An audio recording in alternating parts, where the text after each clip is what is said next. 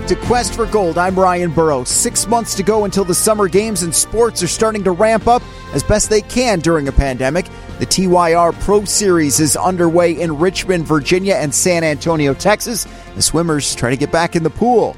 Speaking of swimming, 5-time Olympic gold medalist Clete Keller has been charged with participating in the deadly riot at the U.S. Capitol on January 6th.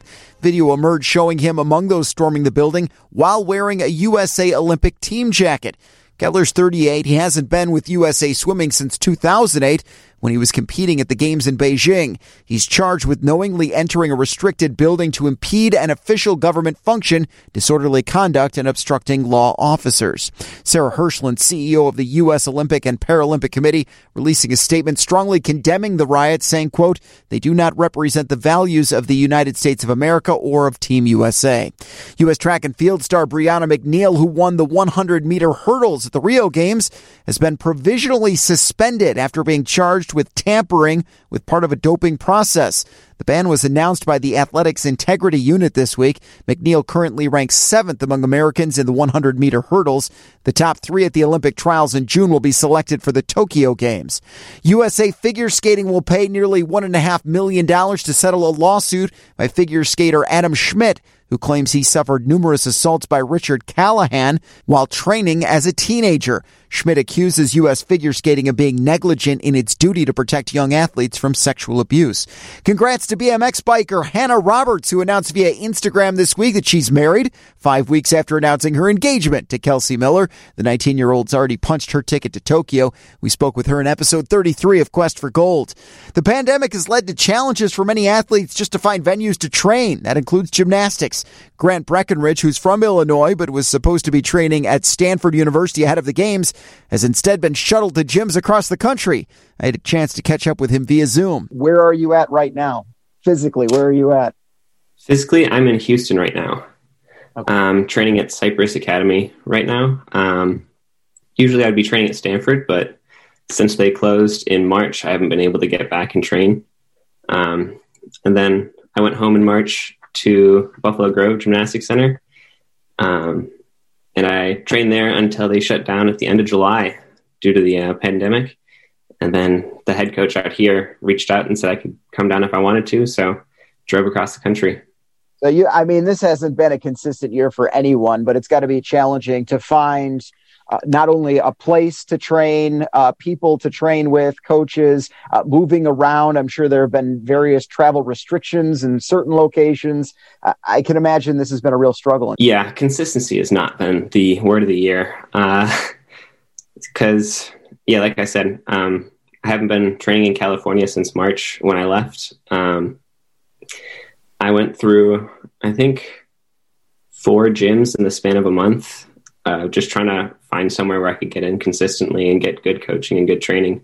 But luckily I've been in Houston since middle of August. So like 4 months now. So it's been a really good end to the year, at least consistency wise. Is it more difficult having to train in different locations? I mean, I've talked to swimmers before, and I mean, the pool is the same, the water's the same. I mean, basketball players, the court should still have the same dimensions. I mean, is it more a challenge of just getting into daily routines when you're at different locations? There's an aspect of that, of like figuring out the schedule and like figuring out what your daily schedule is. But also, I think with gymnastics, it's a little more complicated. Because different clubs have different equipment. Some people have equipment from like the 1990s. And so you'll get on P-bars that are super slick and shaky, or you have a really nice vault, but the floor isn't good. So it's a lot more hit or miss, I think, with gymnastics. Like you said, like a swimming pool is pretty much the same, but with 6 apparatus, it's slightly more difficult to have consistency across the country. I want to talk about Stanford a little bit, because that was one of those programs, and I'm sure you saw the 60 Minutes piece about how, Stanford was one of these schools that essentially got rid of a lot of what they call their secondary sports due to funding issues, obviously COVID playing a big role in that. Do you see that as hurting the sport? I believe you were out at that point, right? You were done with school at that point, but I mean, it essentially wiped out a season, and obviously gymnastics isn't the only one suffering out of this, but that can't be good for the sport, or basically have an entire year wiped out. No, it's not good at all. Right now, they're trying to get virtual competitions going. So we missed like championships for last year, and we can't really get on campus. They can't get on campus for this year, but they're trying to make sure that a season can still happen, even if like Stanford guys can't get back and train. But yeah, like gymnastics being what it is, an Olympic sport and not a money-making sport in like basketball or football, it's really you have to do a lot of convincing to the administrators to say why would they need to keep us, and reaching out to alumni for donations and trying to get the program self-funded, because with COVID, it's been a lot of sports have been on the chopping block. What is kind of the progression of gymnastics when it comes to where do the elites go? Is that based on academies and club teams, or is it you work your way up, you get to that college level, and that's kind of the peak as far as the sport goes leading into the Olympics? So you pretty much have two options. It's either you go the NCAA route and then stay and train at the whatever school you go to up until the Olympics, or there is the Olympic Training Center in Colorado Springs. So once you graduate from high school, you can head out there and train. It's really a question of if you want to spend the 4 years at college or just go straight to the training center. All right, let's talk 2021. Kind of where are you at right now? What are the goals that you've set out for yourself, and what does your schedule even look like? So I'm currently on the senior national team. I have to remake it in February. And then there are a couple all-around World Cups and the Pan American Championships in the March through May period. And so in May, with the Pan American Championships, the top two all-arounders can qualify a spot to the Olympics. So I really want to get onto that team and be able to, get an extra spot for Team USA for gymnastics. And then early June is nationals, and then late June is trials. So it ramps up pretty quickly. But is everything going to be in the US then? I mean, I could imagine that, we don't exactly know where all of the restrictions will be at any given time. Yeah, Pan American Championships are in Birmingham, Alabama, but there are also some World Cups around the world. So there's one in Birmingham, England, there's one in Stuttgart, Germany, and there's one in Tokyo. So the FIG hasn't canceled them yet, but I think we'll see how likely it is that they'll be running international competitions. It doesn't seem too likely. How has Team USA been communicating with you, the athlete, about what's going on, potential restrictions, international competitions, how you should handle those? I mean, has there been a good channel of communications? Yeah. USA Gymnastics has been reaching out. We've been doing every other week we've been doing national team calls. And so the vice president and the high performance director will keep us updated on everything. There was the Friendship and Solidarity competition in Japan in November. And so they pretty much the day they got the invite, we had a national team meeting, and they're like, hey, this is what the competition is. These are all the restrictions that you have to go through. Do people want to do it? Do you think it's safe? So they've been doing really well with what are all the updates. They've been talking about what whispers they hear from other people about what might go ahead or what might not go ahead. So they've been very communicative. Are you feeling good that regardless, I mean, obviously you're focused on yourself, but are you feeling good that Tokyo 2021 is going to happen based on what you're hearing? I think so. The competition that they had in Japan in November went really well. Nobody tested positive, even though they brought in China, Russia, Japan, England, America. So I think that's promising. And the fact that they're starting to roll out vaccines, I know it'll be a little while before athletes get it because we're not the most essential. But I think by July, hopefully, I think it'll happen. And what is the situation right now with USA Gymnastics, men's gymnastics? Has the team qualified a bid yet, or is that something that they're still trying to do and then set the team? So this quad, the qualifications are a little bit different. they have qualified a 4-man team from the 2019 World Championships. So we have 4 spots locked in. And then from the all-around World Cups and the Pan American Championships and individual World Cups, we can qualify up to 2 more spots. So we have 4 locked in, but we could get up to 6. Let's go into a little bit of your story here. Grew up in the suburbs of Chicago. What got you into gymnastics in the first place? My older brother did it. So I was just sitting in the lobby, and my mom was like, I might as well enroll you. So I started in parent-taught classes when I was 2. And then just kept going. I played soccer for a little bit, but I quit because I liked the individual aspect more of gymnastics. I trained at Buffalo Grove since I was 9. So your family got you into it. You stuck with it. I could imagine there were a lot of pressures, to do other sports. I mean, were you pretty much focused in on gymnastics and that was what you stuck with? Were there moments where you were like, I don't know if this is for me? It was pretty much always gymnastics.